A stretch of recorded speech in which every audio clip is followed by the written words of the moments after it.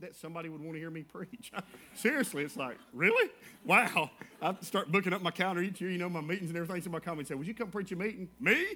Really? I mean, seriously, it blows my mind that anybody would want to hear me preach. And, of course, after you hear me tonight, you'll probably figure out why. But anyway, I'm just amazed, and I'm so honored.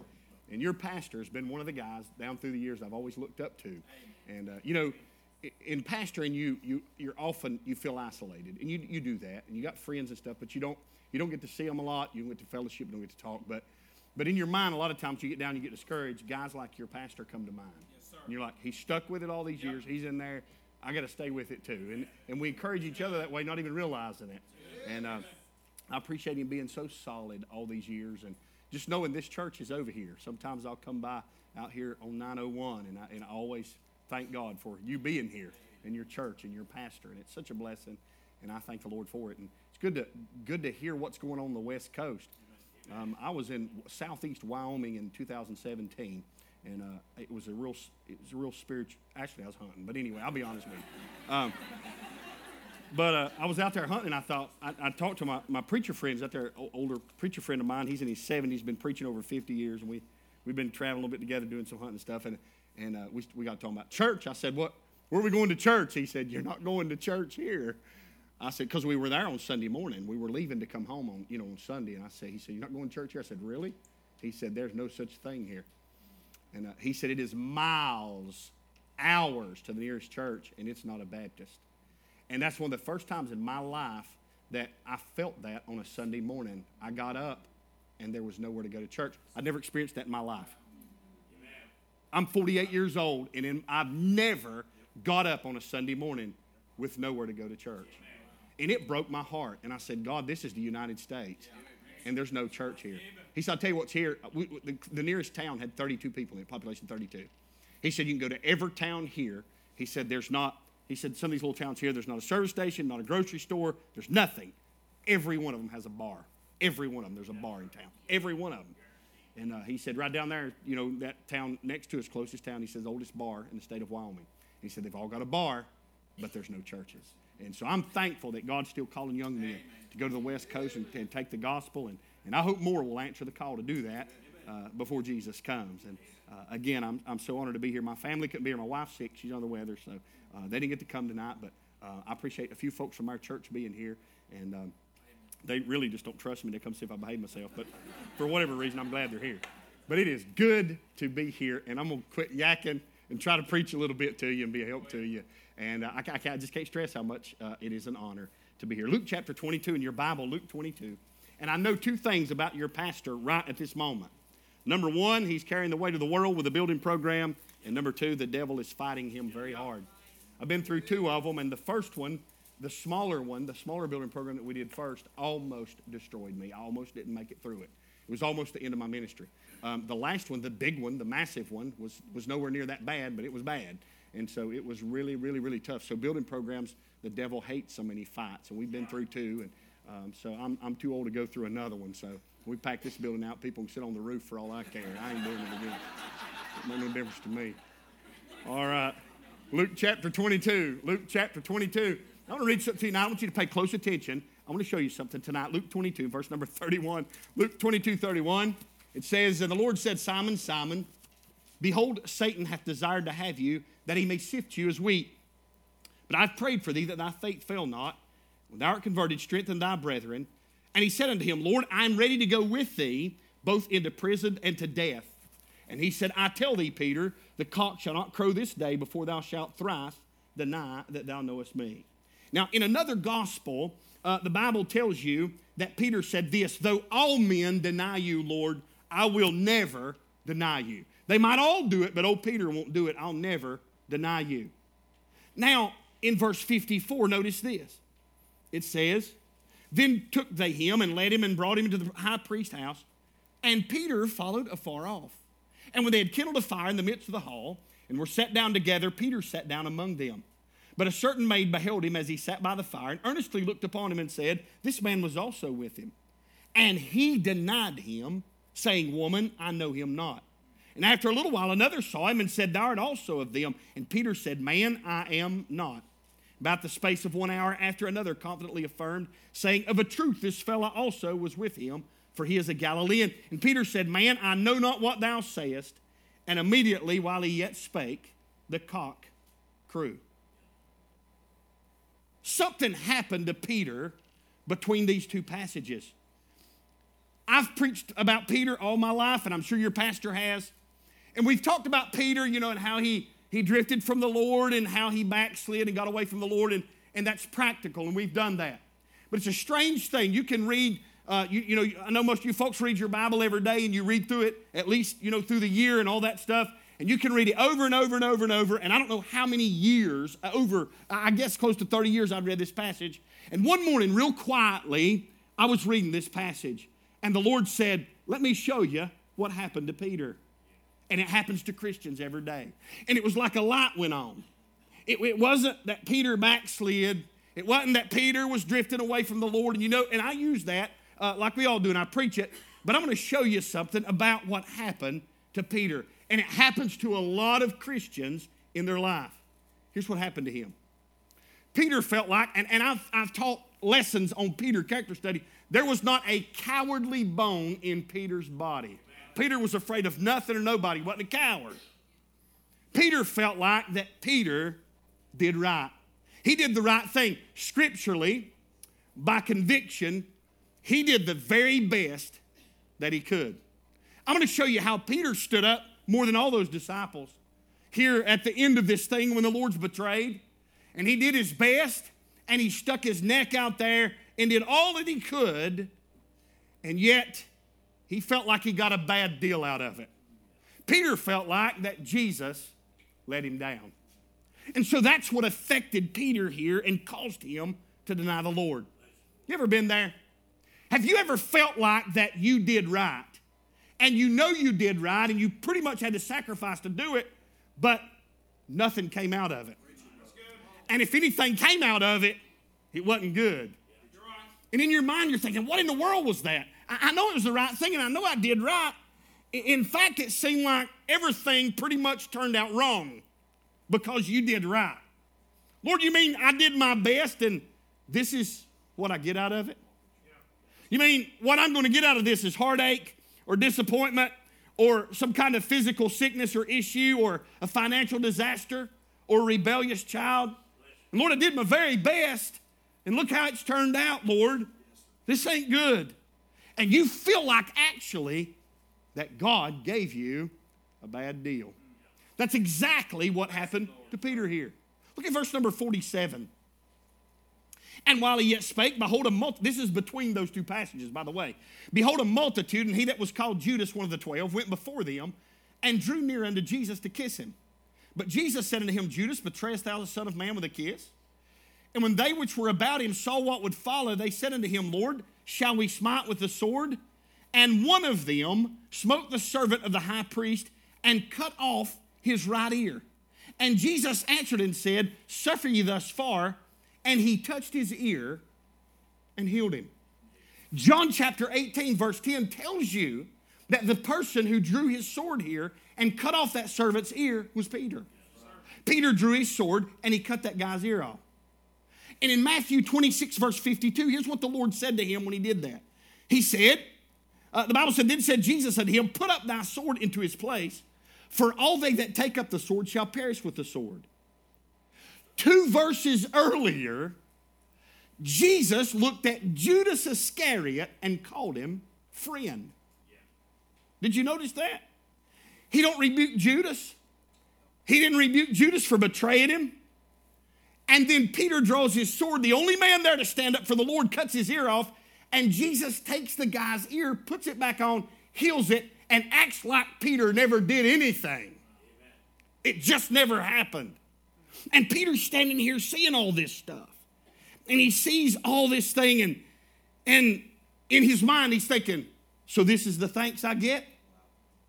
He doesn't rebuke the traitor, the man that just sold him out. He calls him friend. I didn't hear a negative word. And this is what I get. I did what I was told, and this is what I get out of it. Look at verse 36. Then said he unto them, But now he that hath a purse, this is before this happens, let him take it, and likewise his scrip. And he that hath no sword, let him sell his garment and buy one. The Lord just told him to buy that sword. And he bought it. And he goes and gets the sword. What time in the world would there be another time to use it than now? The Bible tells you in Matthew 26:47 that all those people that came over there had swords and staves. They were all armed. And they came after his Savior. And Peter says, well, all these other guys can stand around if they want to, but I'm not. This is my Lord. I'm not taking this. And he drew his sword out and cut that guy's ear off. Jesus rebuked him and told him to put it up and fix the guy's ear. That's what thanks he gets for standing up for his Savior. You see, Peter's building bitterness in his heart. He's not afraid. He's not cowardly. He's not backslid. He's thinking, I did what you told me to do. I bought that sword. And if they're going to kill you and your life's going to end, there's not going to be any other time to use it than now. And so I just obeyed you and I did what you said. And look how this is turning out for me. This ain't turning out too well. And Peter's thinking all this and he's seeing all of it. Strange thing. I want to show you what led to Peter's wrong assumption, his wrong action, his wrong attitude, and the wrong outcome. It was Peter's fault that he wound up here, not the Lord's. Now, I don't know about you. I was cutting up about being a redneck a while ago. I don't know about you, but if I was armed and Jesus was standing beside me and somebody came to arrest him, I'd fight. I'd fight. I'd pull my gun. I usually have one real close. So I'd pull my gun and I'd say, you're not taking him. You can take me, take somebody else, but you're not taking him. That was Peter's attitude. So you see, Peter's not the old rotten backslidden fella that you think he is. Peter's more sold out than the rest of them. Peter's more concerned about defending his Savior than anybody else. Peter's willing to stand up more than anybody, and Peter felt like he got a bad deal out of it. Let me show you what happened. Number one, just a couple of things here quickly. 4 things. Number one, he acted on partial Scripture. I see this all the time in my ministry. I watch Christians who are doing good, and they're living good, and they get messed up because we all have a partial knowledge of the Bible. And there's certain verses that'll come to mind, things come to mind, and then when we act in life, we act on partial Scripture. Well, I tell you what, I'm doing what the Bible says. Hey, the Bible says a whole lot of stuff. But sometimes we got it figured out. I might tear something up. I'm known to do that. Sometimes we act on Scripture and we don't have the whole picture. And we've got it convinced in our mind that we're doing right because the Bible says that we're supposed to. Peter heard the part that he wanted to hear. Or he was acting on the part that he heard. In verse number 37, he said, this that is written must be accomplished. You know what's strange about this? Here's Peter, and he's going to stop the Lord from going to the cross. All the way through your Gospels, watch this when you read through there. At least 4 times. Hear the reference 4 times. In Matthew 16, 21 to 23, Matthew 17, 22 to 23, Matthew 20, 17 to 19, and Matthew 26, 1 to 2. At least 4 times, Jesus told his disciples, they're going to come, they're going to take me, they're going to arrest me, they're going to kill me, and I'm going to rise again the 3rd day. Amen. At least 4 times. And now Peter is trying to stop that from happening. Because Peter says, hey, he told me to buy a sword. I've got one. So I'm going to use it. Yeah, but what about the other 4 passages where he told you this had to happen to fulfill the Scriptures? See, he's acting on partial Scripture. I've had Christians almost sit and argue with me, yeah, preacher, but the Bible says this. Yeah, but the Bible says a whole lot of stuff. And so he acted on partial Scripture. Look in, I'll not go to all this, but the Bible said each time he did this, they understood not these sayings. In Matthew 16, verse 21 to 23, it was, Jesus said this. He said, I'm going to be betrayed. I'm going to be crucified. I'm going to be delivered into the hands of sinners. I'm going to be crucified. And Peter said, not so, Lord. This will never happen to you. I'm not going to let it happen. Peter's rebuking the Lord Jesus for what he said.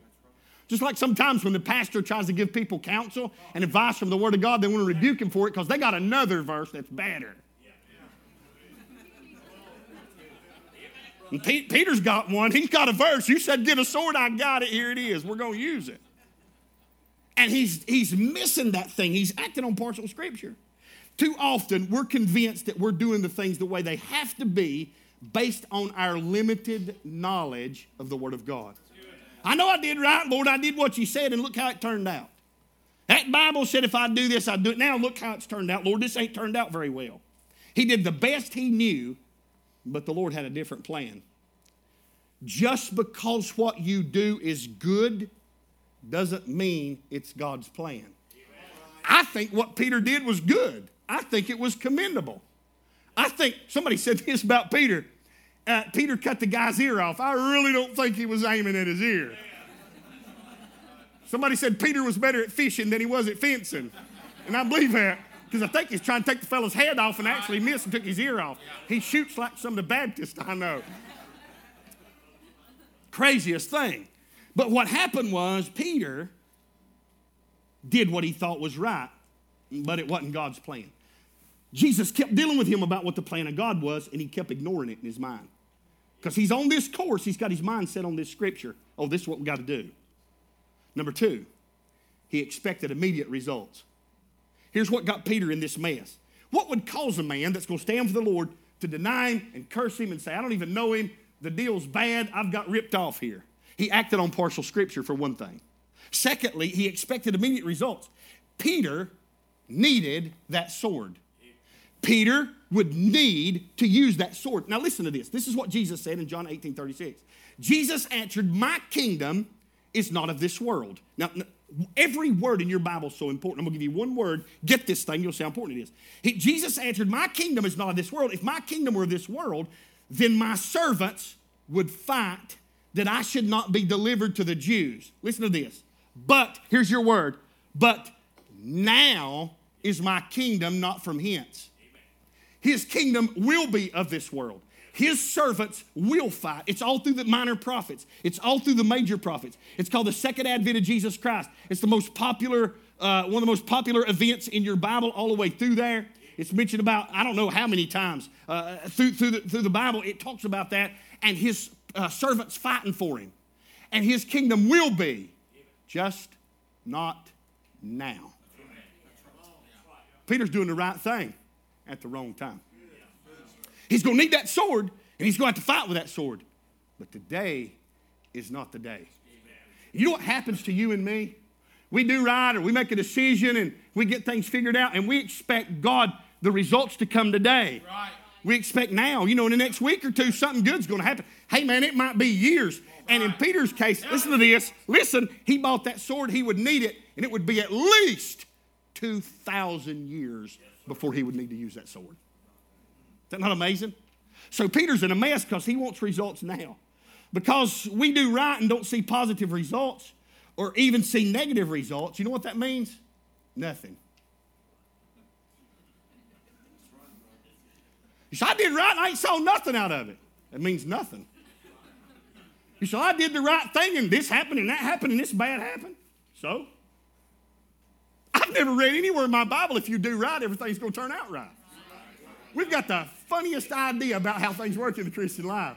Like Peter did. Well, if I do the right thing, boys, everything's going to be rosy and good and everything. It may not work that way. Son, it's one thing after another. I happily went to the urologist Friday for my yearly checkup. They said, how you feeling? I said, wonderful. I'm doing great. You had any problems? Nope. They said, well, you need to know this. You got 2 kidney stones in your right kidney again. It's one thing after another. You say, what? People say, well, what meanness has he done? I don't reckon I've done much. But I'm not seeing a lot of results in this race right now. You say, what does that mean? Nothing. If you pastor a church sometimes, you'll think, I've lost my mind. I'm insane. It's crazy. I mean, what am I doing? And everything's backwards, and people fight you, and people's against you, and everything. You know what that means? Nothing. Listen to this thing. Be not weary in well-doing, for in due season we shall reap if we faint not. Peter's not going to see results today. They're coming, but not today. Even after Peter's act here and what he had done, if Peter had taken the rebuke that the Lord gave him, if he had owned up to his mistake and stayed with the Lord, he would have never denied him. He'd have been with him. Now, I know the Lord told him he would because the Lord knew what would happen. But it never would have happened that way if he had done that. Can you imagine Peter? He's over there by the enemy's fire and he's warming. And he's standing there around all them enemies and everything. And probably the longer he stands there, the madder he gets. The Lord's not looked at him yet and made him go out and weep bitterly and convicted him of all that stuff. He's standing over and he is fuming. He's not, he's backslid now, but that's not right the reason that he's here. He's standing over here warmed by this enemy's fire. I put my life on the line for him. Those people could have killed me. They had swords. Those were trained Roman soldiers. The most trained army in the world. They come over to get him, and I didn't see none of the rest of them standing up for him. And they could have killed me. I put my life on the line for him. And what does he do? He looks at the fool over there that betrayed him and said, friend. And he looks at me and fixes what I did, undoes it, and tells me to put my sword up and keep my mouth shut.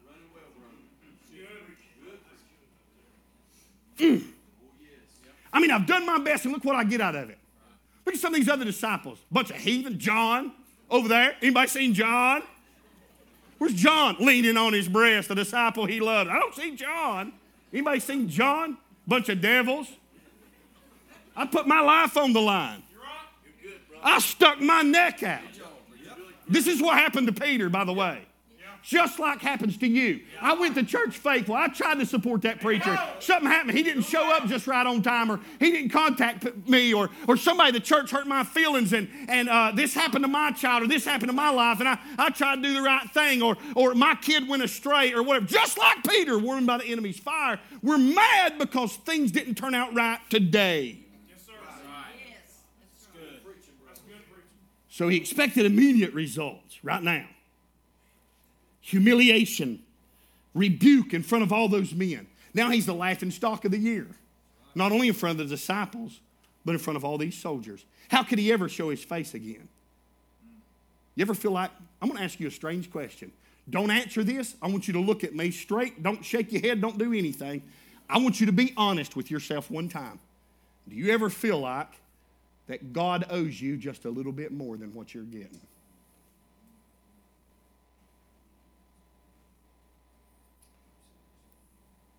I mean, if you were real honest with yourself, you look down in your heart, you think, I really think God owes me just a little bit better than what I'm getting out of this thing. You're just about where Peter was. That's what Peter thought. I'm owed better than this. You understand that? Shouldn't be like this. Get this principle. When you do right, ignore the immediate result. Just do right. At the judgment seat of Christ, the Bible said, then. Hey, we're not there yet. Then shall every man have praise of God. God will praise everybody then. Jesus will praise Peter later, not today. Today's not the day. But Peter expected immediate results. If you're in this race, get in it for the long haul. Don't expect anything good today. Expect bad today. It may fall apart today. Things may go. I know I'm a pessimist, but it may fall apart. You see enough bad, you'll be a pessimist. And it kind of falls apart. It means nothing till we get to the judgment seat of Christ. See, it's Peter. I'm not trying to be hard on you and mean. Brother Steve, I don't mean to be mean to you people. I'm trying to help you. Because what happens if you get where Peter was, you'll become bitter. You won't be any good to anybody. Number 3. Not only expect immediate results, but he was focused on how God dealt with others. Let me show you something. Look in John 21. I got to show you something. Look in John 21. This is after the crucifixion, after the resurrection, after all this stuff happens. And you know what's still there? You still see that old attitude of Peter creeping up there. Look in John 21. Here it is, that same old attitude. Verse number 20. Then Peter, turning about, seeth a disciple whom Jesus loved following, which also leaned on his breast at supper and said, Lord, which is he that betrayeth thee?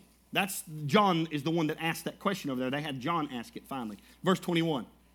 Peter seeing him, John. Peter's looking at John. Peter seeing him. He's on Facebook looking at John. Peter. That's what people do. You want to know what a dinosaur you're looking at? People, listen to this. I'm 48 years old. I've never been on a social media site in my life. Don't even know how. Facebook, Twitter. I've seen a few quail flitter when I shot them out of the air. That's all I know. I don't even know how to get on there. Have no idea. The Bible said that people comparing themselves among themselves is not wise. So I've never been on there. If you use it, you use it for God's glory, however you use it or whatever, but I never have. Because here's what happens a lot of times. People start looking about what's going on in somebody else's life. Why don't I have that? Why ain't my life like that? Why don't I get to go to vacation there? Why don't I get... And you start comparing yourself and looking at other people. That's what happens. Now watch this. Watch this in John 21, verse number 21. Peter, seeing him, saith to Jesus, Lord, what shall this man do? What's John going to do? Look at 23 at the Lord's answer. 22. Jesus saith unto him, if I will that he tarry till I come, what is that to thee? Follow me.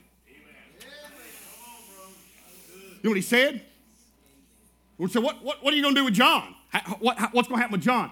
And Jesus looked at him and said, it's none of your business. You do what you do. You follow me, and don't you worry about what I do in John's life.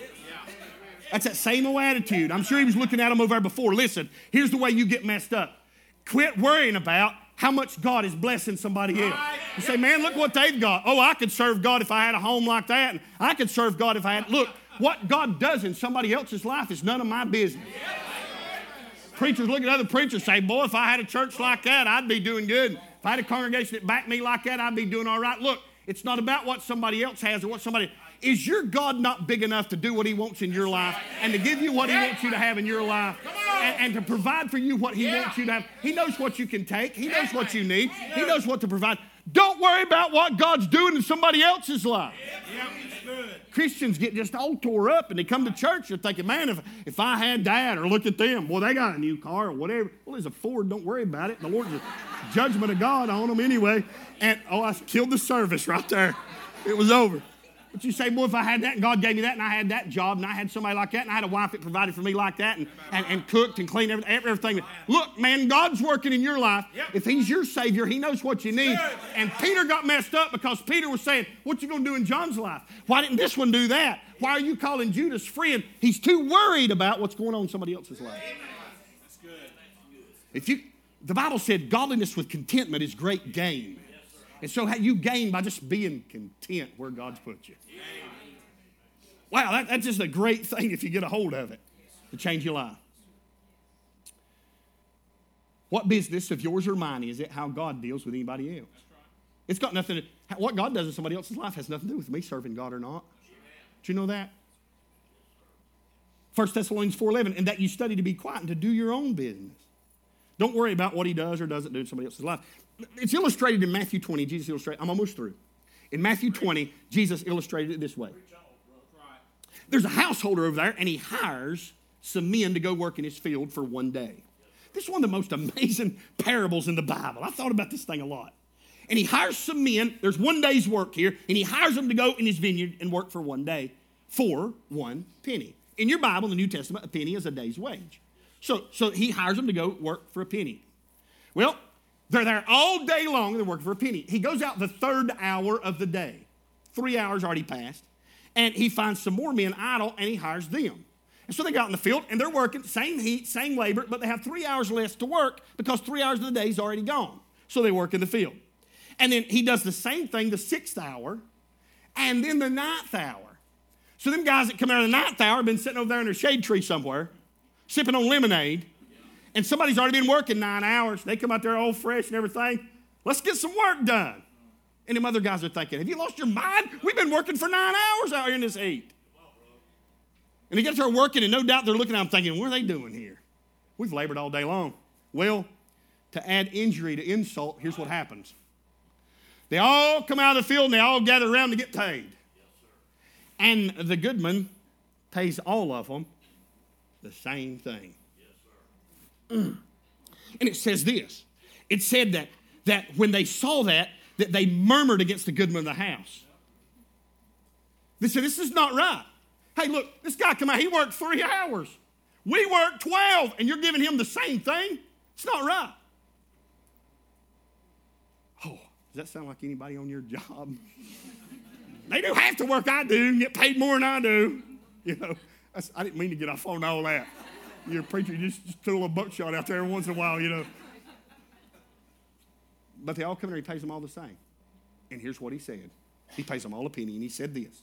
This is Matthew 20, verse number 13. Friend, I do thee no wrong. Get this. God has not done you wrong. Say, but you don't understand what all was happening in my life. And I've tried to go to church, and I've tried to do right. Like old Peter there, I've stuck my neck out, and I've been faithful. God has done you no wrong. He doesn't do wrong. He does everybody right. When you get to thinking in your mind that God has dealt me a bad hand and God's given me a bad deal, you are headed down a very bad road.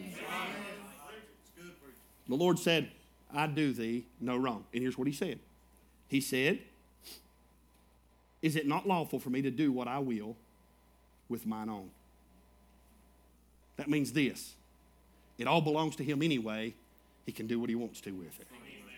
If God chooses to give somebody else more in their life than he does me, that's his business. If God chooses to bless some other preacher way better than he does me, they deserve it more than I do for the first thing. I'm not poor-mouthed, I'm being serious. But if he does that, it's not my business. It's his to do with what he wants to. If you get up tomorrow morning and you chunk that thinking that you've been thinking, it just ain't right. We struggle and it's tough and I don't understand how other people have it easier. And just throw all that out the window. Right. Say, God, you're my Savior. And you said you'd provide for me whatever you want in my life. Just help me to be content with it. If Peter had been content, said, you know what, these other disciples not doing this stuff and everything, but you know what, it's really not about them. Amen. This is what God's laid on my heart, and this is what Peter would never got bitter like he did. That's where he messed up. Let me just close with this. Number 4, he assumed he was spiritually ready for anything. He was prepared. In verse 31 to 33, there in your text, you don't have to turn back over, in Luke 22, Peter said, listen to this. I'm going to give you 3 words he said. He said, Lord, the Lord talked to me, rebuked him, everything. He said, I'm going to die in all this. And he said, Lord, I'm ready to go with thee unto death. Here's the 3 words that hung him. I am ready. Was he ready? From the looks of things, Peter wasn't ready. Peter had Bible. You ever read 1st, 2nd Peter? Peter had Bible knowledge. Peter was sharp. Peter went places the other disciples, Peter, James, and John got to go places at least 4 or 3 that the other disciples didn't get to go. They went special places. They were in sight of the Lord. They could see him in the garden. Your Bible tells you that. He went a stone's throw from them. He was in view of them when he was in agony. The rest of the disciples couldn't see that, but Peter could. He could see it. And he said, Lord, I'm ready. They'll all deny you, but not me. I'm ready.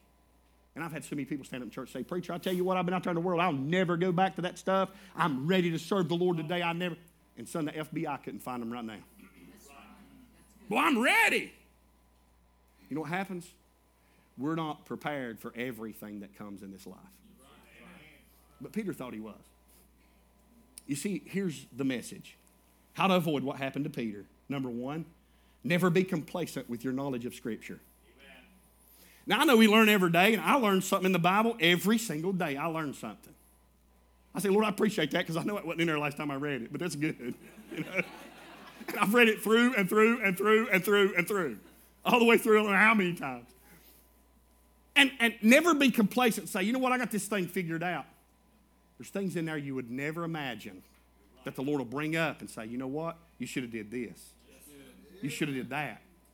So never be complacent with your knowledge of Scripture. Number 2, never expect results for your labor for the Lord. Just don't serve him for results. Let's serve him because we love him. So then what, I'd do something for God if I could get something out of it. It ain't about you getting something out of it. I run this in the ground at the church. I say, you know what's wrong with today? People's attitude is, I'm coming here, preacher, I come to church. Now what do I get out of it? You're right.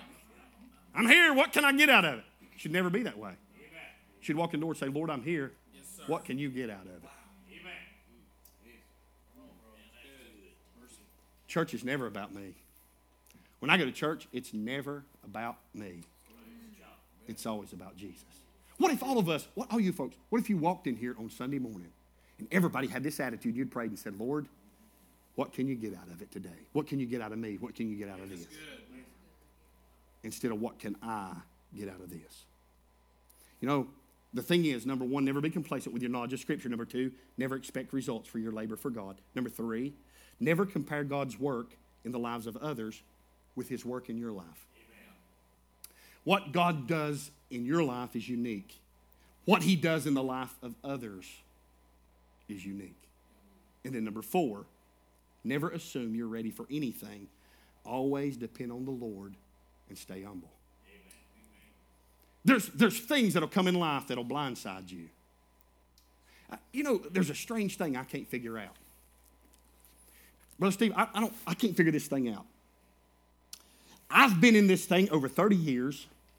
I've been pastoring and doing evangelistic work, and I've taught the Bible at our church, verse by verse, thoroughly, verse by verse at our church. I've taught the entire New Testament except Mark and Luke. Every verse. Years through the whole thing. Books of the Old Testament and everything.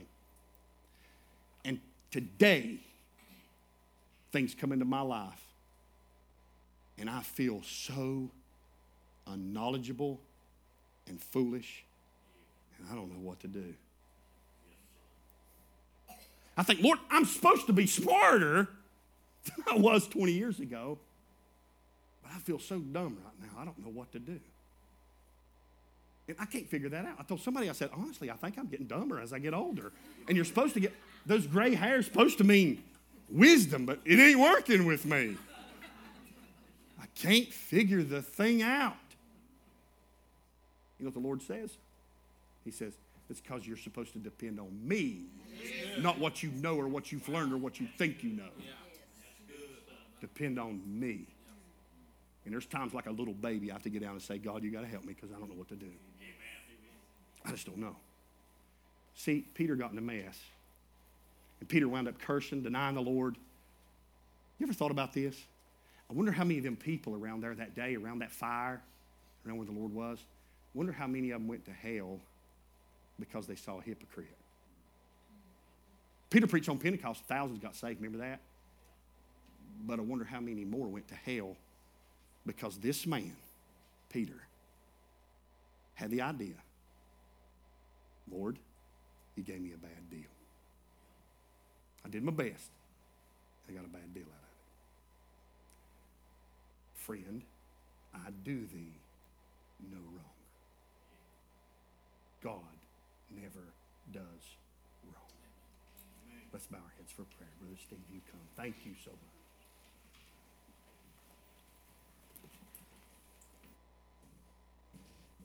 Well, our heads are bowed, our eyes are closed. Man. I don't know when we've heard a message quite like that.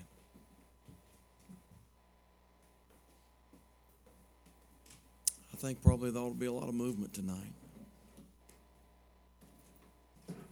God hasn't given you a bad deal. One of the worst things that'll ever come in a Christian's life is bitterness. When you just feel like God hasn't done you right. I think tonight we've heard one of the most powerful messages we've heard in a long, long time. I'm going to ask you to stand all over the auditorium this evening. Heads are bowed, eyes are closed. Many are already making their way to the altar tonight. And I think probably here in just a moment there ought to be some others maybe ought to tiptoe down and just find a place. The devil came to you and said, you know what? That's not right. It's not right that God let that happen. God's not fair. It's not right that God treats you like that. It's not right that God let that happen in your family. It's not right that God allowed you to lose that job. It's not right. And here's the bad thing is sometimes if we're not careful, we start believing what the devil says. Well, I'm so glad God sent a man of God tonight to help us with that this evening. Tonight, here's what ought to happen. Tonight, some folks ought to tiptoe down to this altar and say, Lord, I don't understand everything you've done, but I'm going to trust you. I'm going to trust you. If you're here this evening and you don't know that you're saved and going to heaven when you die, I want to encourage you to come. I'm going to make my way to the main floor as they sing, and we're here to help you. But you're here tonight. God's speaking to your heart. I want you to come. Just come on, find a place tonight. We'll keep our heads bowed just for a moment. Y'all sing tonight. You come while we wait.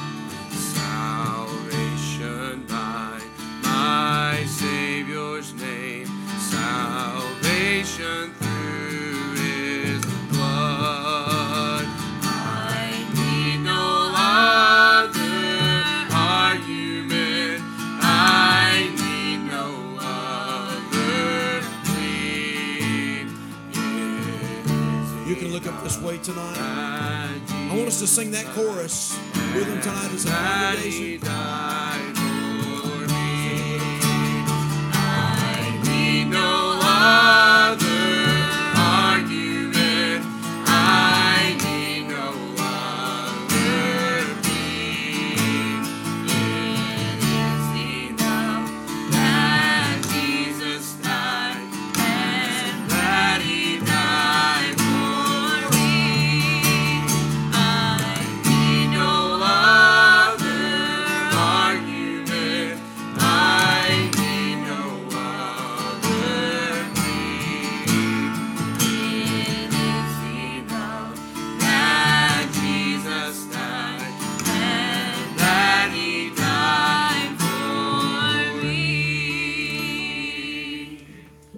People said.